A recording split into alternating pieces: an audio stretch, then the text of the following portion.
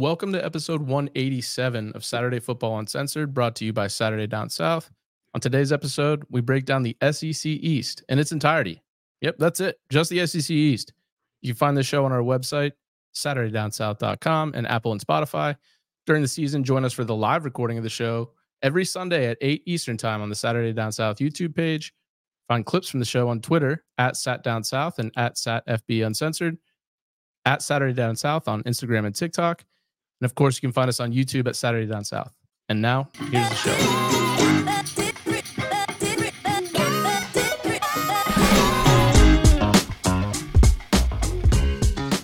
Hey, everybody, welcome back to another episode of Saturday Football Uncensored, brought to you by Saturday Down South. I'm your host, Tyler Huck, and with me, as always, my co-host, my partner in crime, Chris Marler. Chris, the time has come to give the people what they want. That's right. And that is all SEC, all episode. Let's go, baby. I'm fired up This for is this the one. final preview week. We have games next weekend. This weekend, if people are listening on Monday. Well, it's game week. It's game week. Yeah. Also, you know what's cool too? I saw this. Listen, if you're a football fan in general, like they do a tremendous job with what's it called? High school football now. So like this weekend's college football slate isn't great, but you get Notre Dame at Navy at 1:30, and then at 6:30. So like roughly you have like a 2-hour window to go to some fucking dinner or something like that. You get SEC football with Hawaii and Vandy, which would be interesting to see Vandy and what they have there. So I'm excited for that. And then there's high school football on all day, like good games too. Yeah, I've been watching some high school football, just local teams here, and God, man, there's just a big gulf of difference between watching a high school game. Yeah, for it's sure. Really tough to watch. I tried to so also real quick right off the bat, I want to give a shout out to my former teammate Joey Sturdivant. Guy I played baseball with at Parkview, was a great football player as well.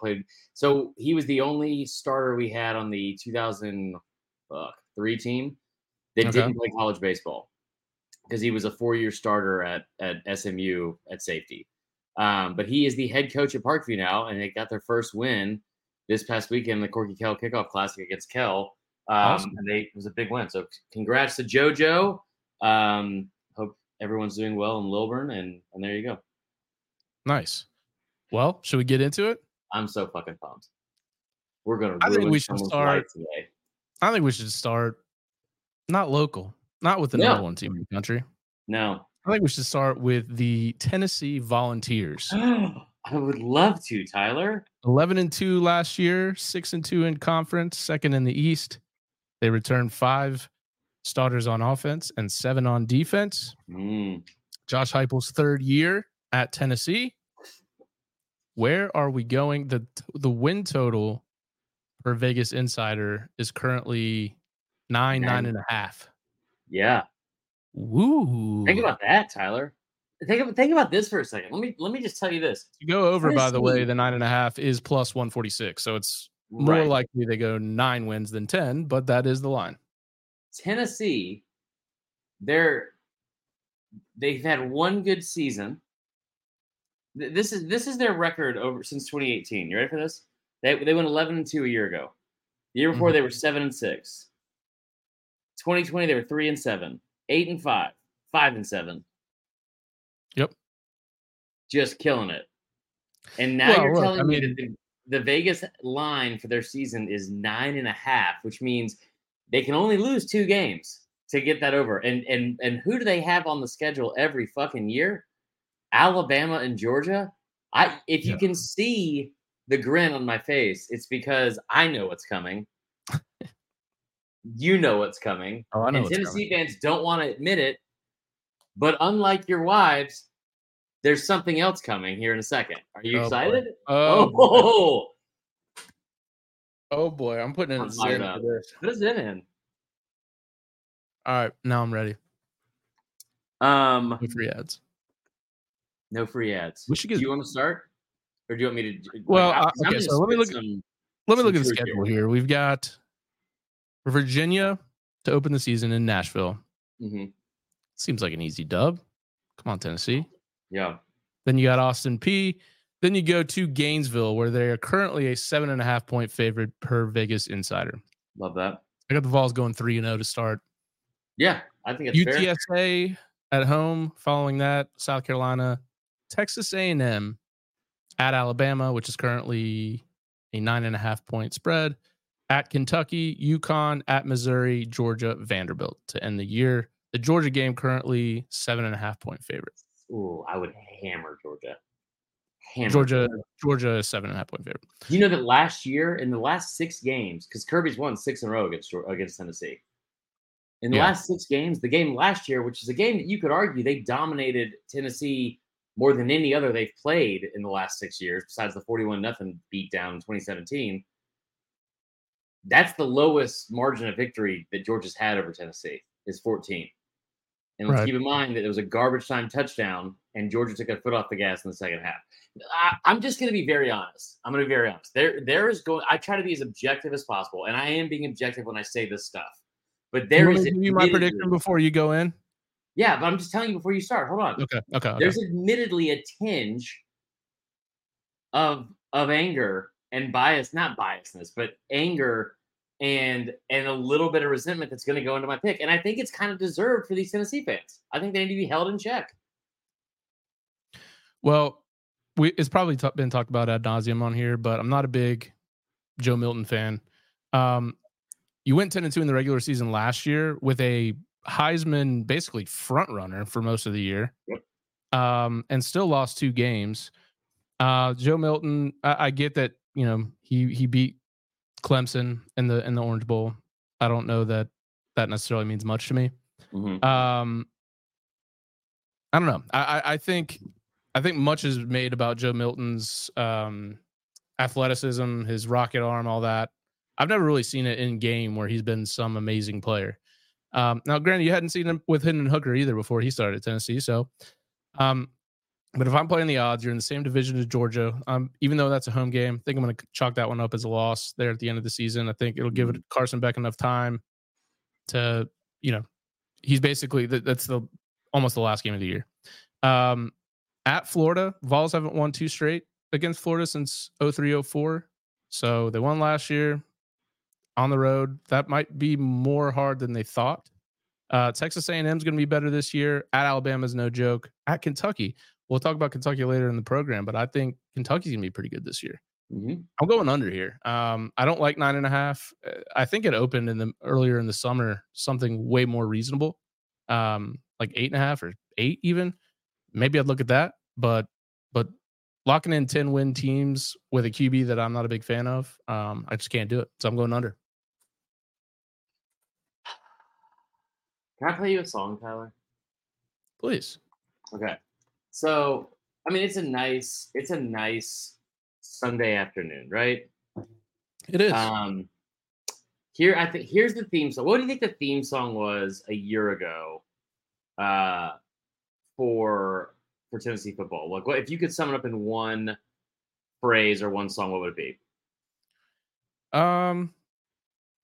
If it was a song, maybe they were partying like it's 1999. Ooh, not 98 though. Not 98, but they were still very good, 99. I hear it. Here's the thing. I can attest to this. How many times have I thought I was back, Tyler, and proclaimed to everyone that I was back? You're back right now. So I'm fucking back right now. That's not a joke. I am fucking back right now in so many ways. I want to give you some numbers that I think that we are overlooking a whole bunch. And I know what Tennessee fans are going to say. History doesn't matter. Yes, it fucking does. Yes, it fucking does. And you know why it matters, Tyler? Because when you find yourself in a dogfight in the fourth quarter of a game, which you will find yourself in, the mindset is going to come in. I said it when Georgia played Bama in 2021. You got to put that team in a position they are unfamiliar with, but also all too familiar with at the same time. They hadn't trailed all year. You got to get behind them, and then you start having those negative thoughts start creeping in your mind of, here we go again. It's the same shit all over again. Tennessee had a phenomenal year a year ago, and their fans, there's a lot of them that I'm happy for. And I'll just say that. Okay. But I said this on that video that went viral and seems to come up like once a week now on Twitter with Georgia fans. It wasn't long until we started hearing all this irrational shit. And fans are going to be fans, right? Like no matter what. But we're 2019 LSU. Said it then. I'll say it again. No, the fuck you aren't. No, the fuck you weren't. Okay. Tennessee is back. The Vols are back. You lost a first-round offensive tackle at left tackle. You lost 2 receivers to the NFL. You lost the best quarterback in program history. Now, the good news is, if we're talking about history, the previous best quarterback. What? Yeah. Manning? No. Hendon Hooker statistically is a better quarterback than Peyton Manning was. All right. Well, that's fine. Okay. Now, previously on Lost. I never watched that show. So previously on, dang it, why did you fucking say that? Previously, the last time you lost your best quarterback in program history, you went and won a national championship. 1998 is a hell of a year. You had Al Wilson on that defense. You had talent everywhere on offense. Jamal Williams. T. Martin. Price was so good. He was so good. Yeah. You know, and you had these incredible wins throughout the year. You had a great win against Syracuse to start the year. You had playing with fire and came out unscathed somehow against Arkansas at home. Just a phenomenal year. Great win against Florida that year. You know where that game was played? Because here's my thing, Tyler. When you look at this schedule, I don't know which 3 games you think are the toughest, but I will tell you historically the 3 games that are the biggest for these teams: Florida, Alabama, and Georgia. Yep. In that order. Not in that order, but probably in that order. Okay? Yeah, I would say that's shifted a bit. I'd say Georgia's probably more important now, but yes, historically, Sure. Florida. Absolutely. The Florida game, that Florida-Tennessee game used to be huge. A war. It was the best. It was the first game they showed every single year on CBS. It was so good. It was the division was decided then. It was decided that day, and it was the 3rd week of September, right? I think you're right. I think you're right for a different reason than I think you even know why you're right, Tyler. Okay. It shifted a little bit because Tennessee fans, I've heard this all offseason. I heard it all last year. Now that they beat Georgia, now they beat Bama and beat Florida, who fucking cares? Now who's next? Georgia's next. And we know that, like, of course, that's the next domino that's going to fall. Right? Because they've already gotten past the whole Bama and Florida thing. Oh, yeah. They've surpassed them as a program at this point. Without a doubt. And that's what happens when you beat both of those teams at home by a combined 8 points. One of them by 3 and one of them by 5. That's what happens when you get your first win against one of those teams in the last 15, 16 years, and your second against the other one in the last 18. Here's a fun fact for you.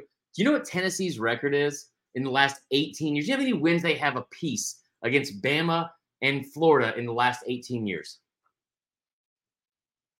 3? 2 apiece. 4 total. Isn't that great? Yeah. I love it. I'm sure you do. I do. So they are, and since here's the numbers about Tennessee against Florida. We'll start there. They're 2-16 in their last 18 games against them since 2005. They are since 2010. They're 2-11. They won 1 game by 10, 1 by 5. Their losses were by an average of 17.3 points per game. And I'm going to circle back to the Florida one here in a minute. Let's look at Georgia. Since 2000, they're 6-17 against Georgia. Since 2010, here's that number again: 2-11 against the Dogs. One of those was a Hail Mary that they won on the last play of the game. 2 wins by 10 total points, 3-7. Their losses were by an average of 22.8 points per game.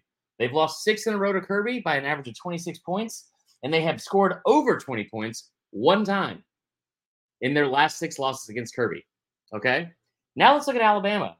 2-16. And that wasn't last year either. It was not last year, with the greatest offense in the country, and we're held to 13 points. 2-16 in their last 18 games since 2005 against Alabama. Okay, both those wins. You want to take a guess at how many points they were by total? Total? Yeah, 6. 6 points. You win. Oh, nice. 6 points. 2 wins by 6 points in the last 18 years. Since 2007 against Nick Saban, they're 1-15 with the one win coming in the last play of the game by 3 total points. Bama has scored 40 or more in 10 of those 16 games. They've scored 45 or more in 6 of the last 7. Only 2 of those 15 losses were by single digits, and the 15 losses were by an average of 25.9 points per game. Now, why is that important, Tyler?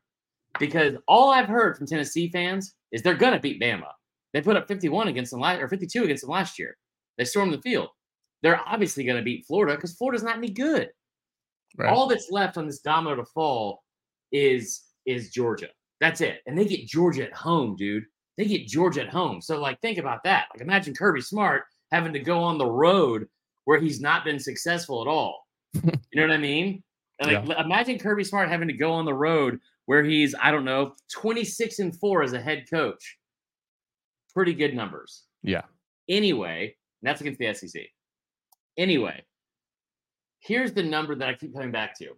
Tennessee has to go. They get Georgia at home in November. They get Bama on the road, and they get Florida on the road. And that's the only 3 games that matter to me. And I think if you talk to a Tennessee fan, they're only worried about 1.5 of those games. They're not worried about a really, really improved South Carolina, Texas A&M, Kentucky, or Mizzou team they have to play, with 2 of those games coming on the road. One of them against a Kentucky team coming off a bye. They're definitely not concerned with an 11-win UTSA team that is sandwiched between your Florida and South Carolina matchup, arguably your biggest division rival over the last 30 years, sandwiched in between your revenge game against South Carolina, who literally ran out of fucking fireworks in your stadium last year. But here's the number I will tell you right now after 5 minutes of ranting. Do you have any idea how many times? Because we just assume Tennessee's going down to Gainesville, and they're going to beat Florida. Do you have any idea how many times they have been able to do that in the last? I don't know. Let's throw out a number here. 51 years. I know they've lost 9 straight in the Swamp. I don't know the number they've been able to. Let's keep zooming out, bro. Just zoom it out. In the last 51 years? I know. 2. 2 is the answer. I'm good at this game. You are very good at this game. You know who's not good at this game? And that game, I mean, going down to Gainesville and winning a football game in the Swamp, the University of Tennessee. They have 2 wins in the Swamp since 1972. 2 wins in 51 years. And you want to tell me that is an automatic dub. Then you got to go to Tuscaloosa. You get A&M at home before you go to Tuscaloosa. You're at Kentucky the week after Tuscaloosa. Who is looking at this schedule and thinking that's 10 wins guaranteed with a revenge game against Alabama and a home game against the 2-time defending national champs? Tennessee is way more likely to go 8-4 than they are to get to 10 wins. Way more likely. And I look at the schedule, and I think that they're going to be good. And I think that we look at Heupel's offense, and it's so much fun to watch. And now you've got a guy that is fucking Aroldis Chapman without the – why did you do that? He is – and I don't even know if Aroldis Chapman is the right person to go with. Why do you keep doing this? I was going to let you go on a rant and put the solo layout on the – We're going to have to clip this, idiot, so stop fucking with it. So you get Georgia. You know what I don't want to have happen is you have a great rant go viral, and then I'm just in the corner like – what was that about? Can we talk about that for a second? Finish your point, and then we'll talk about it when we talk about it. I don't think I'm ever going to get to it. That is the point. That is the whole point. Tennessee, we just sit here and think that with a new quarterback, with only 5 returning starters on offense, they are going to just roll into this season. Kentucky's improved at quarterback and at OC. South Carolina is only going to improve again, and they beat the fucking shit out of you a year ago. Excuse my language. You get A&M at home. You have Bama on the road. I would bet any amount of money that any of my exes have that Tennessee is under 9.5 wins. That is my lock of the fucking season. Okay. I don't know if it's my lock of the season because I think there is a variable in here where the Nico kid comes in and like lights it up. But yeah, I'm going under on that as well. So we go to Georgia. Yeah. Does that seem like a logical transition to you? Mm-hmm. All right. Well, Georgia coming off of a 15-0 season, winning the national title for the second time in a row. Win total 11.5 in Athens. You do have to pay plus money because you're essentially saying they're going to go undefeated in the regular season. Where you stand on this Georgia team? Obviously, a lot has been said about the schedule, which for their talent level is pretty easy, I'd say. Yeah. Let me ask you this, because I don't think it makes sense to go through like game by game, because it seems like Right. they probably will go undefeated. But which games do you stand out on the schedule to you outside of the Tennessee game? Because we know they're going on the road, and we just went on and said that that's probably not going to be as hard of a task as maybe it's being made out to be, but that probably is their toughest game of the year. What other game on the schedule are you looking at, whether it's where it's placed or maybe just not enough people are talking about the team that they could trip up on the schedule? I think, okay, so I've got a couple, and I'm not saying I think that any of these happen, but I think I've got a couple. Auburn at Auburn. Yeah. Now, that was one I was looking at too. I think that, like, because here's the thing. Hugh Freeze put up 45 points on Kirby Smart the first time they played, 45-14, that 2016 game. I understand it was a long time ago, all that kind of stuff, whatever. But we also saw what he did to Kirby Smart's defense when he was at Alabama.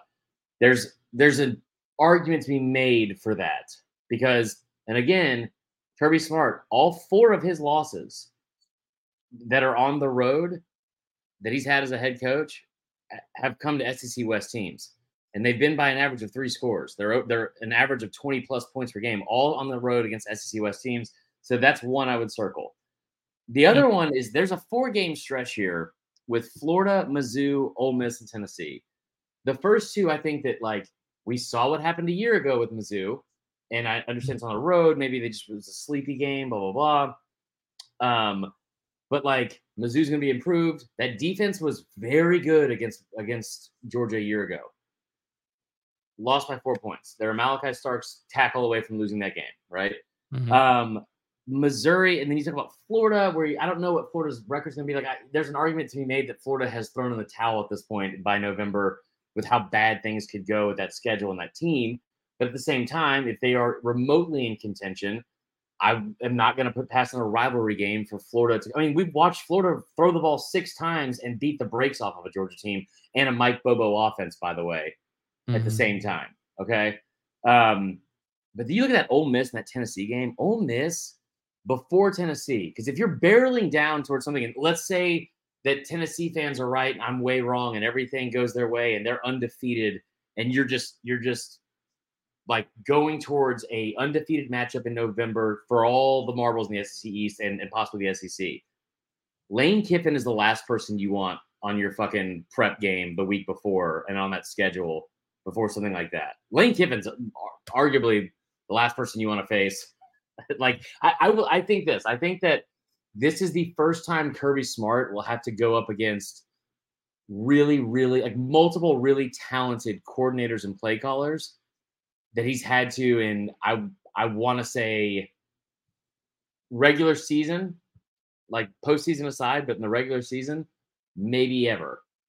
Petrino, like, I won't even throw Tommy Rees in there, but Petrino, Lane Kiffin, Liam Owens, like they've done pretty well for themselves. Like, I just Heupel, Hugh Freeze, yeah, thank you. Brent Key. I don't know if he coaches offense or defense, but you know that key boy he on. I was assuming it had to be defense. It's such a, like, from a betting standpoint, here's the other part of it too, is that 11.5 is in the regular season. Georgia has won 30. They've won 29 of their last 30 games. In the last 2 seasons, man, they've had 1 game. They've had 3 total games that were decided by single digits. Yeah, Clemson in 21. Kentucky, and Missouri game last year. Missouri and Ohio State. Oh yeah, the Ohio State, yeah. But the regular season, from a SEC standpoint, the stretch of dominance, because Clemson and Ohio State aren't on that schedule in the regular season. Yeah, I'm going over here. I don't love it because I do think when you mix in new QB, new OC, which might be the biggest thing of all. I think the jump from Monken to Bobo is pretty big. So I hate betting that they just will have no slip ups, but I just think they're so much more talented than everyone in the East. Yeah. I mean, we saw last year on the road against Missouri, like they were hand wringing. Obviously, they could have lost that game, but I mean, talent prevailed, and there's going to be a game on the schedule where it's closer than they think. I agree with you. I think the Auburn game at Auburn could be one of those games. Ole Miss at Tennessee, but I mean, I just if I'm going to go under on Tennessee, I feel like you almost have to go over on Georgia if that's the bet. You're betting on that game, so Yeah. I'm going to go with Georgia over the 11.5. Yeah, I mean, I think that's a good bet. I if I was betting on it, I probably would, just because it makes the most sense.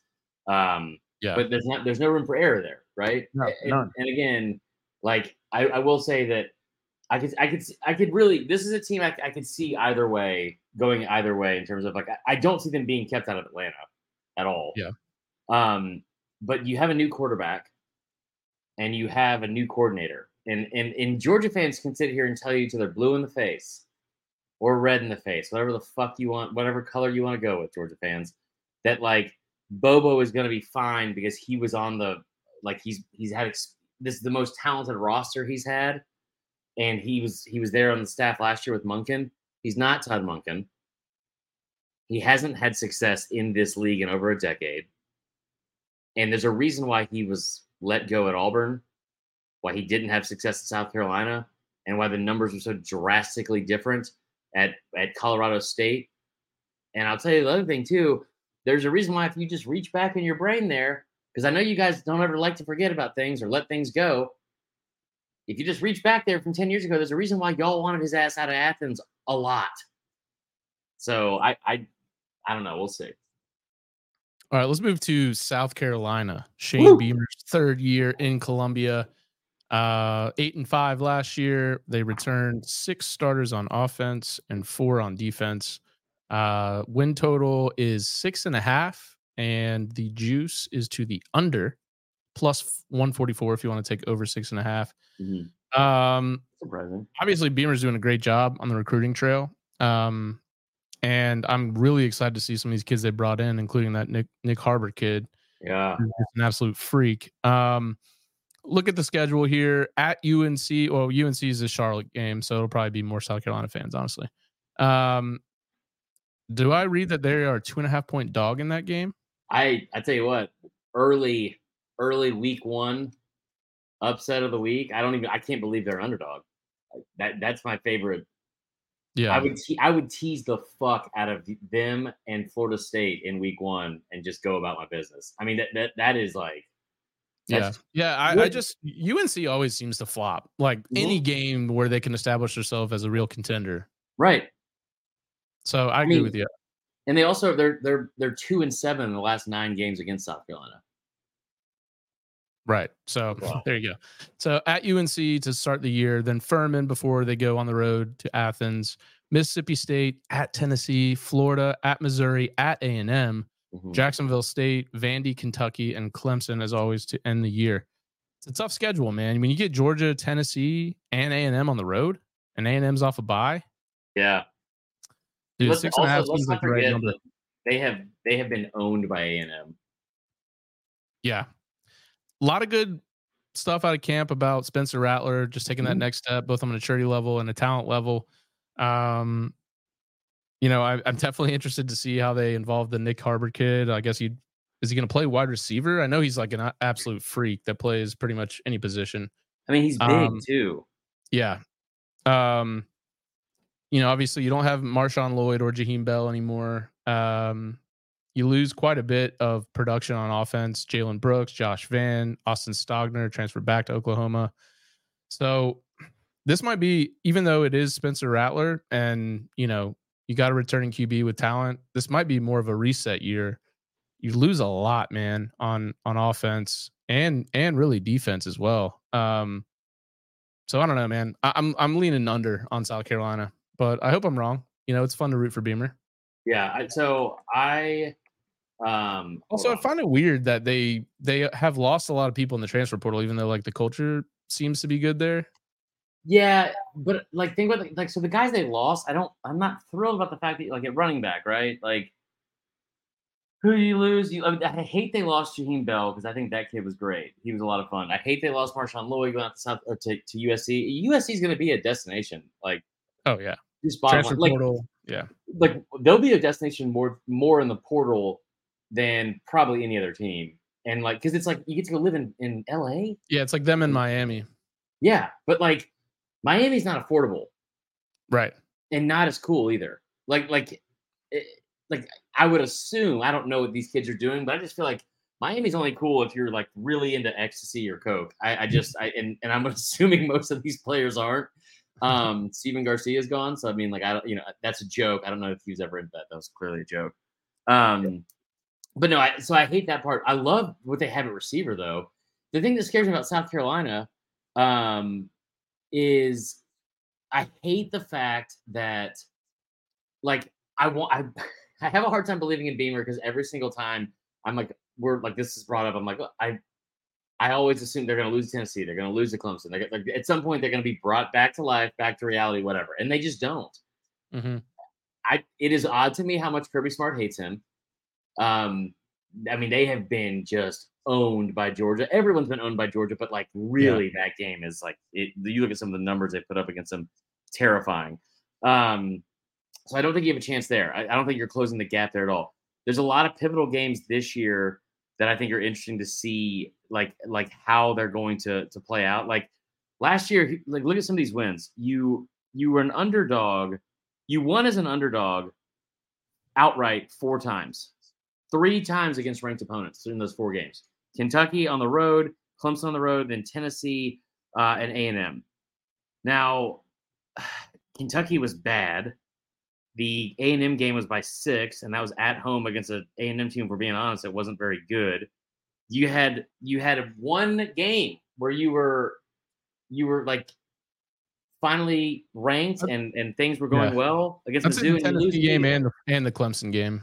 I'd say the Tennessee and the Clemson game, they ended the season really well. They ended the season really well. There's no team that has more like I don't know what's the word I'm looking for. All I can think of is pizzazz, and that's not the right word. I wouldn't say that word anymore. At all. Very time at the time I met Jameis Winston at Houston's, and I was dropping off food, so I was like this. Yeah. And I was just in this position the whole time. Like just chatting with him? No, I was like, "Hey, Jameis," or something weird, and then the bartender behind the bar, Kimmy, was like, "That was so weird. You had so much unnecessary pizzazz." I was like, "Okay, I know what we're trying to use." Anyway, they do have the best receiver. I think the probably the most underrated receiver in the SEC, if not the country, with Juice Wells. Love Trey Knox. Been a huge fan of Trey Knox, waiting for him to kind of break out now that he is there. But the thing that scares me about South Carolina is the same thing that always scares me about South Carolina, and it's what we've seen them struggle with the most over the last 2 seasons is they turn the ball over more than any other team in the fucking conference, and they are so bad up front that Spencer Rattler is like not protected, and that's what caused a lot of mistakes. Like you really, really got to get to a point where you're able to like keep him clean in the pocket. And I don't know if I love the fact they have a new OC. I think that's going to be only good things. And I know you said they lost a lot of production, but I feel like they also return a lot more potential production out of what they have. All about you got obviously Wells that was the leading receiver, but I listed off the guys that left: Jalen Brooks, Josh Vann, Jaheim Bell, Austin Stogner. You get down to one of the presumed starters, Xavier Leggett. Yeah, he had 167 yards last year. There's some potential there, and then the Nick Harbor kid is full of potential. Yeah. You've got an inexperienced offensive line. Maybe that's not a bad thing because, like you said, the line hasn't been great. So after 2 disappointing years, maybe the less experienced unit has more talent. Maybe they take a step up, but I'm not willing to bet on that, especially when you don't have as much talent as many of these teams that you got to go on the road and play. So I'm going to go under here. That's a tough schedule. I'm going to go over. Okay. But I don't really like it. I'll say that. That's all I'll say. Moving on. Kentucky, 7-6 last year. A little bit of a surprise. I think we weren't surprised because we were never fans of Levis. But I think certainly most Kentucky fans were expecting a better year. that they had. 6.5 is the win total. So they're projected to be right around where they were last year. 10 returning starters on offense. And I think that includes Devin Leary because he was a starter at NC State, who I think Devin Leary is a much better quarterback than Will Levis. 5 returning starters on defense. Where are you standing here with Kentucky? Because I think I like the over here. I love it. Yeah, I love it. I think so. Here's the thing: you brought up Levis, which is true. We were never big fans of Levis. I was a very, very big curmudgeon about Chris Rodriguez and how much he fumbled. And he fumbled. Like, here's the thing about Kentucky last year, and I kept trying to say it, and people get mad, but like, you've said this before too. Fumbles are like unlucky, right? Yeah. He fumbled more than any player I've seen in recent memory in key situations and on the goal line. And Levis was kind of the same way. There were times Levis was awesome. Like, nobody's doubting the arm talent. He had some tremendous throws, but he did a lot of dumb shit that, like, you're like, you're putting your team in bad spots, and the Ole Miss game is a perfect example. The stat line looks okay. 2 touchdowns, no picks. You have a chance to win that game late in the fourth quarter, and your offensive line is dog shit, which it was last year, and they can't protect him, and so he gets a strip sack, and game's over. That's a time where, if you look at it, they were ranked 7th in the country. Now, I will say this: the schedule, if there was a G instead of a K at the top of it, and they had also back-to-back natties, people would be just dogging them for the schedule because it's almost the exact same. Ball State, Eastern Kentucky, Akron, at Vandy, Florida at home. You are guaranteed to be 4-0 going into that Florida game. You're most likely 5-0 going into your game at Georgia. Yep. That is, I'm excited about that. Go ahead. But I've already said I love the Leary pickup for them. You add it to an experienced receiving core. You know, your top 3 guys, Dane Key, Barian Brown, Tavian Robinson, all played over 400 snaps last year. You get Ray Davis from Vanderbilt, who's a good back. I think that's a good replacement for Chris Rodriguez. Dude, he had over 1,000 yards last year. So I like that pickup for them. Defense, and I'm going to trust Stoops on the defense, but I mean, I really like Deion Walker. I love JJ Weaver. They've got some guys that can create pressure on defense, and you're always going to have good DBs under Stoops. I'm gonna trust. You got the JQ Hardaway kid transfer in from Cincinnati. You got a kid transfer in from Ohio State. Plus, you add them to a really good linebacker core. I like the schedule for them. I like Leary, and I think they're going to be a surprise team in the SEC East this year. Yeah, I agree. So I have them picked second in the East. I think if you look up in December and they have 10 wins, I wouldn't be completely shocked. And now it's weird to say that because they also have Alabama and Georgia on the schedule this year. But I think with a bowl game, especially, they have a chance to get there. 8-4 is probably about where I'm at with it, but I would take the over. I'd love the over here. What is it? 6.5 or 5.5? Yeah, 6.5. I love the over here. I think that, like, again, in the month of September, you're 2 wins away from that, in my opinion. Because you get Florida at home, Missouri at home. You get a week off where you play Tennessee. At Mississippi State, that's winnable. Yep. And then South Carolina, who they've had a lot of success against over the last several years, before last year especially. I like the over here. I think it's a great pick. Devin Leary, we've talked about him all offseason. I love him. I know you know his numbers by now from his freshman year with the 35-7 TD to INT ratio. How about 64-16 as a career starter with 26 career starts under his belt? I mean, 64 touchdowns. 62 passing touchdowns and 26 starts. Love that. Yeah. Love that. And I think with Cohen, we're going to get to see how much that offense can open up. You return 4 of the 5 on the offensive line. Like you said, 10 total starters in the production. You mentioned the top 3 pass catchers. He actually returns his top 5 overall pass catchers, including Barry and Brown, who's really, really, really good. I love it, man. I have him over. I think they're going to be great. Yeah, that's a great point on Liam Cohen coming back too. I know. It'd be really good under them. Florida, Napier's second year. I think it's an important one. Win total 5.5. They won 6 last year. Didn't make a bowl, or no, they did make a bowl, but that bowl 30-3 against Oregon State was a tough one. lot of talk about Graham Mertz, officially named the starting QB. Don't know how I feel about that. Now, here's the one thing I will say about Florida, and what we don't know a ton about because they did lose some beef up front on the O-line.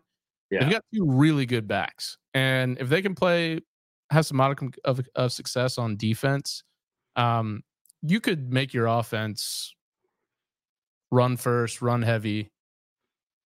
I love their backs. I mean, you got ETN, who I think is one of the better young backs in the country, and Montrell Johnson, the kid that transferred with Napier from Louisiana, had a really good year last year. One of the best 1-2 punches, not only in the SEC, but I think in the country. That Utah game obviously is a big one. There's a lot of questions around that game. Not only is Rising going to play, which I think a lot of people have said that he probably won't play. Right. But then, and it maybe it has been talked about and I've just missed it. But for all the talk last year about, and it played out that way, Utah coming down to the South, super humid, super hot. Are they going to be able to play a four-quarter game in an SEC environment? And they wore down that game. They should have won that game. They ended up losing it. Same thing going out there. Can Florida play a 4-quarter game in that elevation? I don't know if enough has been talked about that. So that's obviously a key game on the schedule if you're trying to go over the 5.5 wins. McNeese, then you go Tennessee at home, Charlotte at Kentucky, Vandy at South Carolina. South Carolina coming off a bye in that game. Vandy revenge game, by the way. Yeah. Bye, then Georgia, Arkansas coming off a bye, at LSU, at Missouri, that sandwich game before you go home to play Florida State. Realistically, how many guaranteed wins do you see? Guaranteed. No McNeese, question about it. Guaranteed wins you see on that schedule. McNeese, Charlotte. And that's it. That's it. Because they lost to Vandy last year. Right. Now it's at home. Even if you give them Vandy, Tyler. Yeah, that's 3. I see 3. Yeah. I just don't see how you get 3 more wins out of at Utah, at Kentucky, at South Carolina, Georgia, Arkansas, at LSU, at Missouri, Florida State. Yeah. I mean, dude, that is a Missouri has beat Florida the last 2 times in Missouri. So Mizzou they play them tough all the time, it seems like. They've beaten them, you said 2 of the last 3 times, right? They've actually beaten them 3 of the last 4 games, or 3 of the last 4 seasons, right? Am I wrong here? No, I'm right. They've beaten them 3 of the last 4 seasons. The one loss, I'm dumb. I'm reading the wrong thing. Never mind. Okay. Yeah, it's hard for me to go over here. The one thing I think Napier is going to have to make a bowl this year. Like, if they don't make a bowl again, it's like, geez, like they made the bowl last year. Well, that's true, but you always do this. Yeah, well, I forgot that they were 6-7. The 7th loss was in the bowl, 30-3 against Oregon State, where they kicked a field goal to avoid being shut out, with which was just an embarrassing move there. It wasn't great. It would have been more embarrassing if they missed it, honestly. But that would have been pretty funny, though. I do like that the run game travels. So in those games against Kentucky and South Carolina, Missouri on the road, maybe you can win some of those. But man, I'm going under on Florida this year. I'm just not high on them. I know a ton of people that are kind of coming around on Florida and think maybe they've got a better chance of going over than not. But I'm going under 5.5. Let me just tell you some numbers. I remember in 2019 when I remember saying this, where Gus Malzahn hitched his wagon to Bo Nix. And I thought it was a smart move, not because of how good Bo Nix was or was going to be or whatever, but because it was buying himself another year. Gus Malzahn was not going to get fired with a first-year quarterback, especially a freshman at that position that was a 5-star legacy, all that kind of stuff. I thought that was a smart move. Yeah. Okay. He didn't come out and say Bo Nix is Mike. Well, he did because he named him the starter. I'm so nervous for what Billy Napier has done because I think he deserves 3 years. And let's not forget, let's take a trip back here down memory lane. When he got hired, he did the right thing and really paved the way, in my opinion, for a lot of Group of 5 coaches where I think we'll sit here in a couple of years whether he's successful or not, I don't know if he'll get credit for it, but when you really think about like innovative moves from a coaching standpoint, Billy Napier did something we've never seen before, which is I have the opportunity to jump from G5 to P5. And instead of just being like, oh my gosh, what a great opportunity. Thank you so much, blah, blah, blah, and just taking whatever, he was like, no, I'm not taking this job unless you give me the tools to succeed. And they have essentially done that. He's also come at a time where Tennessee is really good. LSU got Brian Kelly. Yeah. Georgia is the best team in the country, and it's not that close. And then you still have to compete in the SEC on top of all that. And then lo and behold, he walked into a situation where for the first time since the fucking Bush senior administration, they have to go, they're leaving the state in the first 2 weeks of the season. They haven't left the state, I think, in against a non-con team in the first weeks of the season since 1991 when they went to Syracuse. Oh, and by the way, as my good buddy and co-host Tyler is reminding me, and I somehow forgot, you're also walking into a situation where Florida State is fucking back, and they are back. Yeah. Like, so it's, and I see the devilish little grin in the face. I feel bad for Billy Napier because I like Billy Napier. I love his haircut, as you can tell. Yeah. But he is in a situation where I don't know if he can win, and I think you have to give him a third year. And it's and I don't think he's even. If you give Billy Napier a third year, I don't think, unless the recruiting just falls off the fucking face of the earth, which it shouldn't at Florida. Like, I don't think he leaves the program any worse or any close to being worse than Dan Mullen left it for him. So I think you have to give him. Yeah. No, I think you have to give him a third year.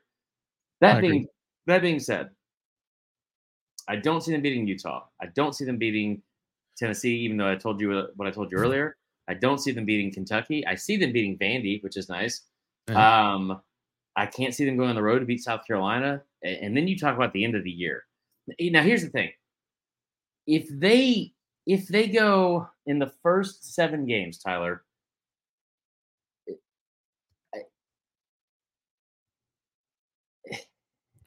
you're not seeing it. I think I can't. I'm trying to so much. Like, okay, let me ask you a question real quick on Florida. If they go out, because I don't think there's a team in the country that is going to be more victim of our preconceived confirmation bias at the start of the season and preseason than Florida is. And here's why. If they beat Utah, knowing what we know it's rest on that schedule, if they beat Utah, and I'm asking you to be objective, which is hard for you. Yeah. No, but if they beat Utah, is anything change for you? Looking at the rest of the year, if Cam Rising plays and like Utah is playing a great game and Florida beats them, like, but that happened last year. Like everyone thought Utah would go into the swamp and win. They didn't, or not. Maybe not everybody. I think we actually picked that Florida would win that game. Yeah, but I didn't. But they've looked a lot better than I think everyone was thinking for the first game of the Napier era, and then it fell off a cliff. So, especially if Rising is not there and Utah's really not playing to their full roster, it's not really going to change my opinion on Florida. Now, it just depends on how they look. Like, if they just dominate Utah, which we don't ever see. Like, Utah, when we've talked about Utah in our Pac-12 preview, I mean, tough team. They don't lose at home. So maybe it will change a little bit, but still, it's not going to change my opinion on Tennessee or Georgia or LSU or Florida State. Right. I think, so it's just like at LSU. Maybe those where they could get the win total over 5.5 would be those at Kentucky, at South Carolina, Arkansas, at Missouri type games where maybe it would change my opinion on those. But for now, I'm going under on the Gators. Yeah, I'm definitely going under. Hold on. Okay. Here's the last thing I want to say on this. Here's what concerns me the most about Billy Napier. I made the Gus Malzahn point. I made it because of this.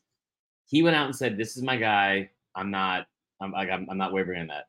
Billy Napier, the one thing that I think will have screwed him more than anything, even more than wins and losses, is how fucking adamant he has been that Graham Mertz is his guy. I'm sure you've seen the graphic that has made its way around the internet on College Football Live this past week, where Graham Mertz's numbers against AP ranked opponents. I admittedly don't know how many games this is in or how many starts or whatever, but against AP ranked opponents, Graham Mertz, total QBR 38, Completion percentage 54%, INT percentage 5%, pass touchdowns to interception ratio 5 touchdowns, 12 interceptions. That ranked last, not just in Power 5. That ranked last in all of FBS against ranked opponents for quarterbacks. That is tough to do. And Billy Napier not only said, "This is my guy," he said it early. And he also said he went out and looked to the portal and they scouted 24 different guys. And Graham Mertz is the one they wanted. Even if he's just saying that to put some confidence on his team and that kid, that may be what ends up being the fucking nail in the coffin for him. Yeah, you can try to build confidence in the team, but then the kid just go out there and play. Right. And if he's not good, then the team loses confidence. So, yeah, I agree. I mean, it's a risk. It's a risk. The Jaden Rashada thing fell through on him. I don't know if he would have been the starter this year, but I mean, we'll see what happens with Graham Mertz this year. All right, Missouri. By the way, congrats to Missouri for landing the number 3 overall player in the country in the 247 composite. Went up against some heavy hitters in Georgia, Miami, and others. Oklahoma to get this kid. I think it helps, and maybe you'll see this in other states, that the day that he committed to Missouri also passed a law that if you commit to an in-state school, you can make NIL money in high school. Oh, no, that's not true. They didn't do that. No? No, because Eli Drakowitz hates kids making money, I thought. Because I was told from so many people when he spoke out about it, he was only doing it because he didn't want to see any kids make any money. Is that not right? I don't think so, Chris. Wow. No.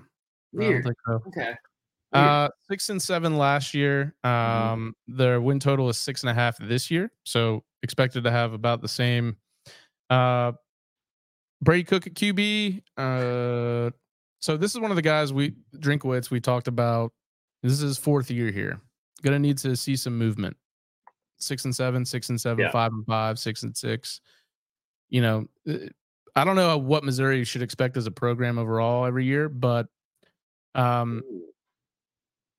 you know, South Dakota, which is that's not South Dakota State, or North Dakota. I don't know. South Dakota's probably not good at football. It's a win. Middle Tennessee, Kansas State is a very tough game. That one at home, but you know they won the Big 12 last year. Memphis. Then you start the conference play at Vandy, LSU, at Kentucky, South Carolina. Bye before you go to Georgia, Tennessee, Florida. Finish the season at Arkansas on a Friday. You lost Dominic Lovett, which was a big loss on the receiver core. Your 5-star guy, Luther Burden, steps up. You got Mookie Cooper coming back as well. Don't know that I love Brady Cook. Don't know that I love Brady Cook, but you did get Jake Garcia transferred in from Miami. He was a high-level recruit. Maybe I don't know what he's looked like in camp. I'm not going to pretend to know. Theo Weiss transferred in from Oklahoma at the receiver spot. So I actually really like their receivers. Where are you at on this Missouri team right now? The 6.5 total. Man, I didn't realize because they've like flashed at times, right? And I they beat LSU. Remember that? Remember that time they beat LSU at home? Barely, yes, but I do remember that. Okay, well they were defending national champs and they beat them. They get them at home this year, and you know that they own them there. They've owned Carolina, which is very, very surprising. Missouri always seems like that sneaky team in the SEC that's going to scare at least one of the title contenders. Right. They've beaten Carolina 4 straight years. Wow. Yeah. Not a good stat if you're a Gamecock fan. No, not at all. I think you made a good point about the whole thing with like it's about time to make a move. I think you could make the argument that he's one of the very few guys that'll be on the hot seat because he's in year 4. There's also a time where they are putting in a tremendous amount of money into the program. But I also feel like, and I say this a lot, Mizzou fans, no matter what they do on Twitter, Mizzou fans are the most logical fans in the SEC. And just because, I mean, like they've done it in basketball, they've done it in like all these, other parts of the programs or the athletic department. I don't think if Drink goes 7-5, 6-6, I don't think that he's necessarily out. He's recruited better than any other coach they've ever had there. that's a huge get, and they're making a case for like another 5-star. I think is in the going to Georgia, but another 5-star as well. At the receiver position, that's a St. Louis, or I'm sorry, a Mizzou kid. He's got to start making it happen on the field, right? Like the quarterback situation sucks. I still don't understand how Luther Bolden didn't get more touches last year. It makes no fucking sense to me. You have to feed him the ball. Mookie Cooper, hopefully he has a great year and it does what we thought he would do a year ago. The defense was awesome. And here's where I do think Mizzou takes a step forward. The defense was the most improved unit in the SEC by far a year ago. They were fucking dog water like 2 years ago, especially on the defensive line. They were great up front last year. Really, really good. Top 5 in most statistical categories in the SEC. They returned 8 starters, 9 starters, depending on how you look at it, on that side of the ball. I think that's going to be great. Yeah. So tell your top 13 tacklers. You do have to replace a lot of production on the ends. You lose Isaiah McGuire, who had 7.5 sacks, DJ Coleman, 5.5 sacks, Martez Manuel, 4 sacks. Yeah. But, Tyron Hopper. Go ahead. No, you return Tyron Hopper at the linebacker position, 78 tackles, 11.5 tackles for loss. Jalen Carley's your number 1 tackler. I mean, your top 4 tacklers are back, 10 of the top 13, like I said. So I agree. The defense should be really good. And just the offense, Drink's an offensive guy. I just want to hear more about Drink on the field than I do off the field, because it feels like all I ever hear about from him is just off the field stuff. Well, it's been a long off season, but all the stuff he said is good. Like he hasn't said anything that's been bad. I'm not saying it's bad. I'm just saying, let's make a name for ourselves on the field. That's fair. I overreacted. I'm sorry. No, Luther Burden, by the way, 45 catches for 375 yards. How the fuck do you get a 5-star receiver with an offensive coach and hold him to under 8.5 yards per catch? That is tough to do, Drink. Tough to do. TDs last year. There's going to be some production there, I think. I agree. I think 6.5 is a lot. Yeah. I don't like that they play Kansas State out of conference. It's at home, which is nice. It is. They play Memphis in St. Louis, which is it's just the crime bowl. I'm sorry, Missouri. I think I'm gonna go under on this. Yeah. I feel bad about it, but. And then lastly, in the SEC East, no longer, a 1 or a 2.5 win total. They're up to 3.5 this year. They were last year. Oh, that's right. And we took the over and we won that. We did. It was one of our first picks. You got a week 0 game against Hawaii at home. You're gonna win that. Alabama A&M, you're going to win that. At Wake. Wake's replacing a lot. That could be a win this year. I don't love it, but they lost by 20 last year at home. Yeah. At UNLV, feel like you should win that game. So then, who's the coach at UNLV now? Oh, isn't it somebody? Oh, wasn't it Petrino? And then he left. No, I think it's Barry Odom. Oh yeah, okay. So essentially, you've got at Wake, Kentucky, Missouri, at Florida, Georgia, bye, at Ole Miss, Auburn, at South Carolina, another bye because you play the week 0 game, and then at Tennessee. Yeah. Man, so you're gonna need to beat Wake Forest here, I think. Yeah, that's the exact game I circled, Tyler. Yeah. On the road, not like that's a scary environment at Wake Forest, but the visitors 4-1 straight up and 5-0 against the spread since 2010.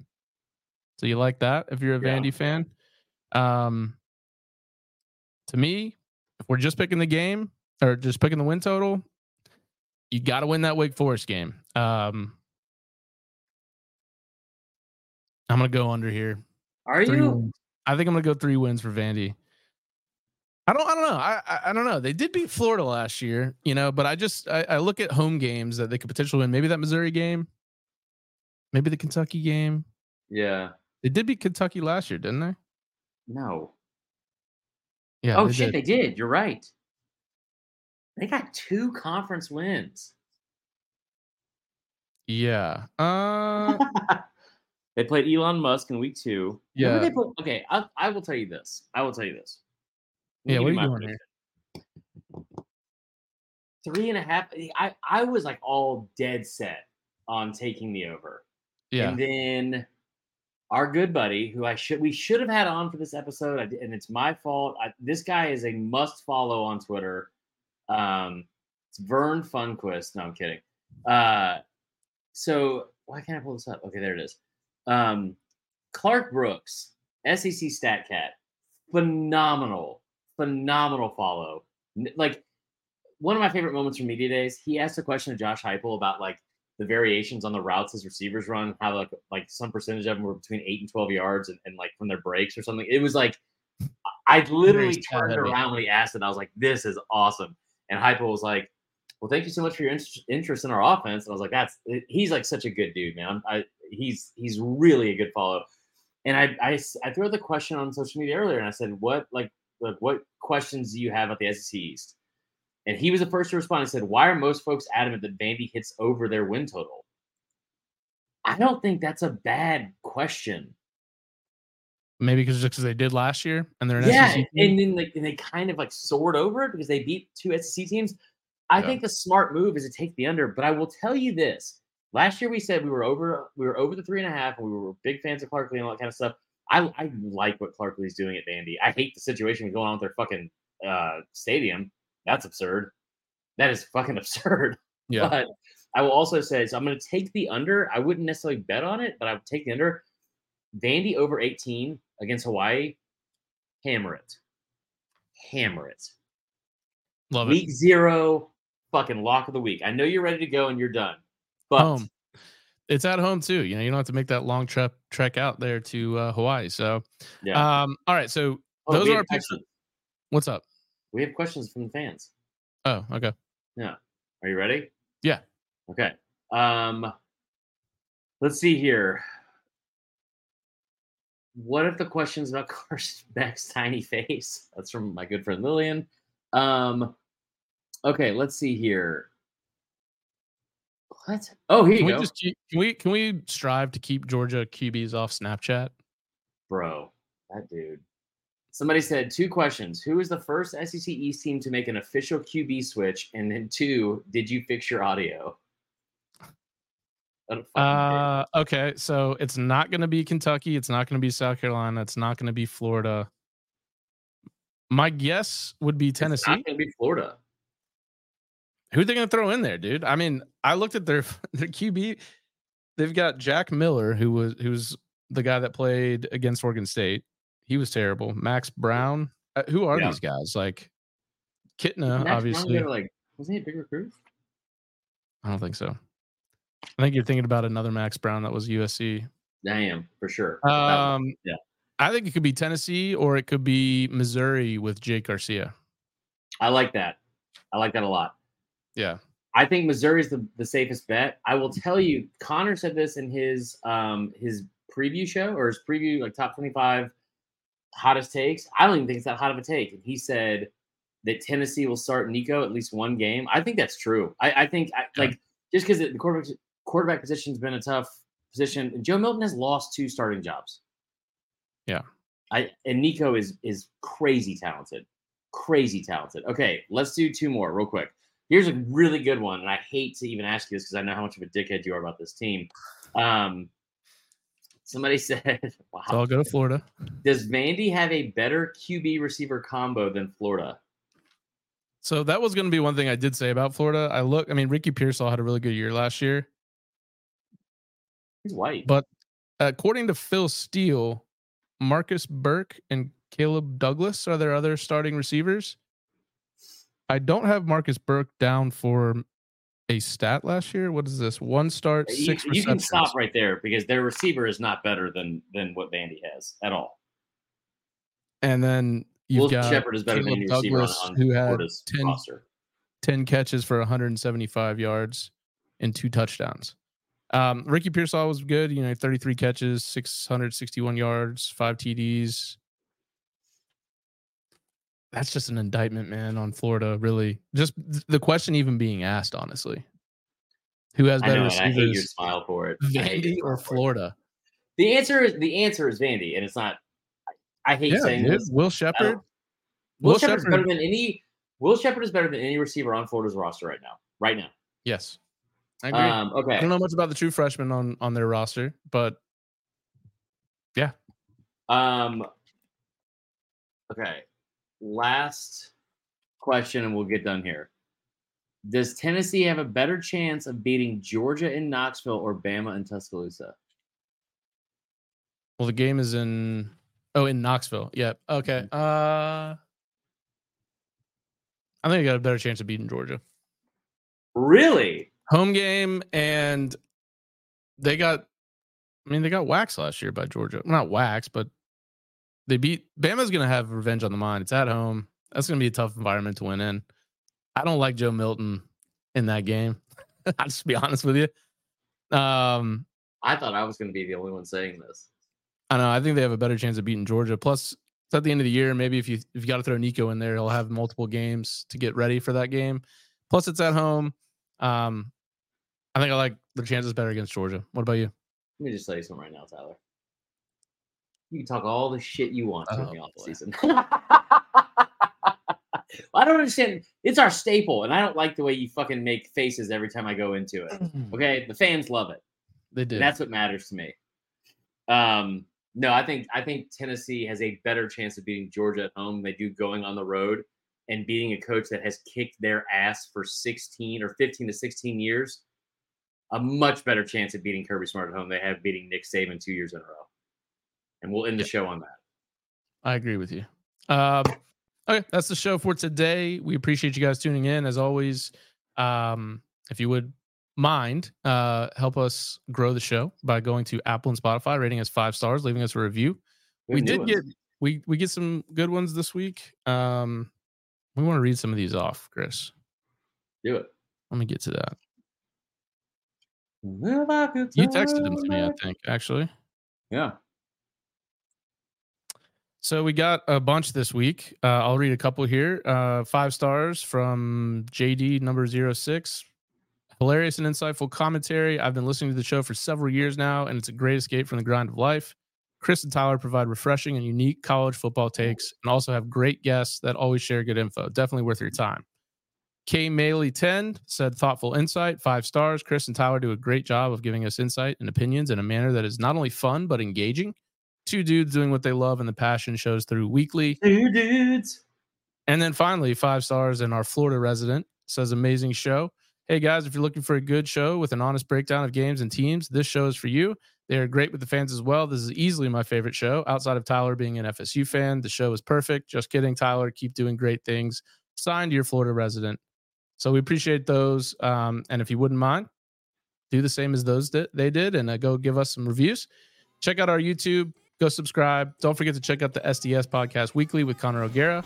Yeah. And we'll be back later this week with a breakdown of the SEC West. Thanks for tuning in.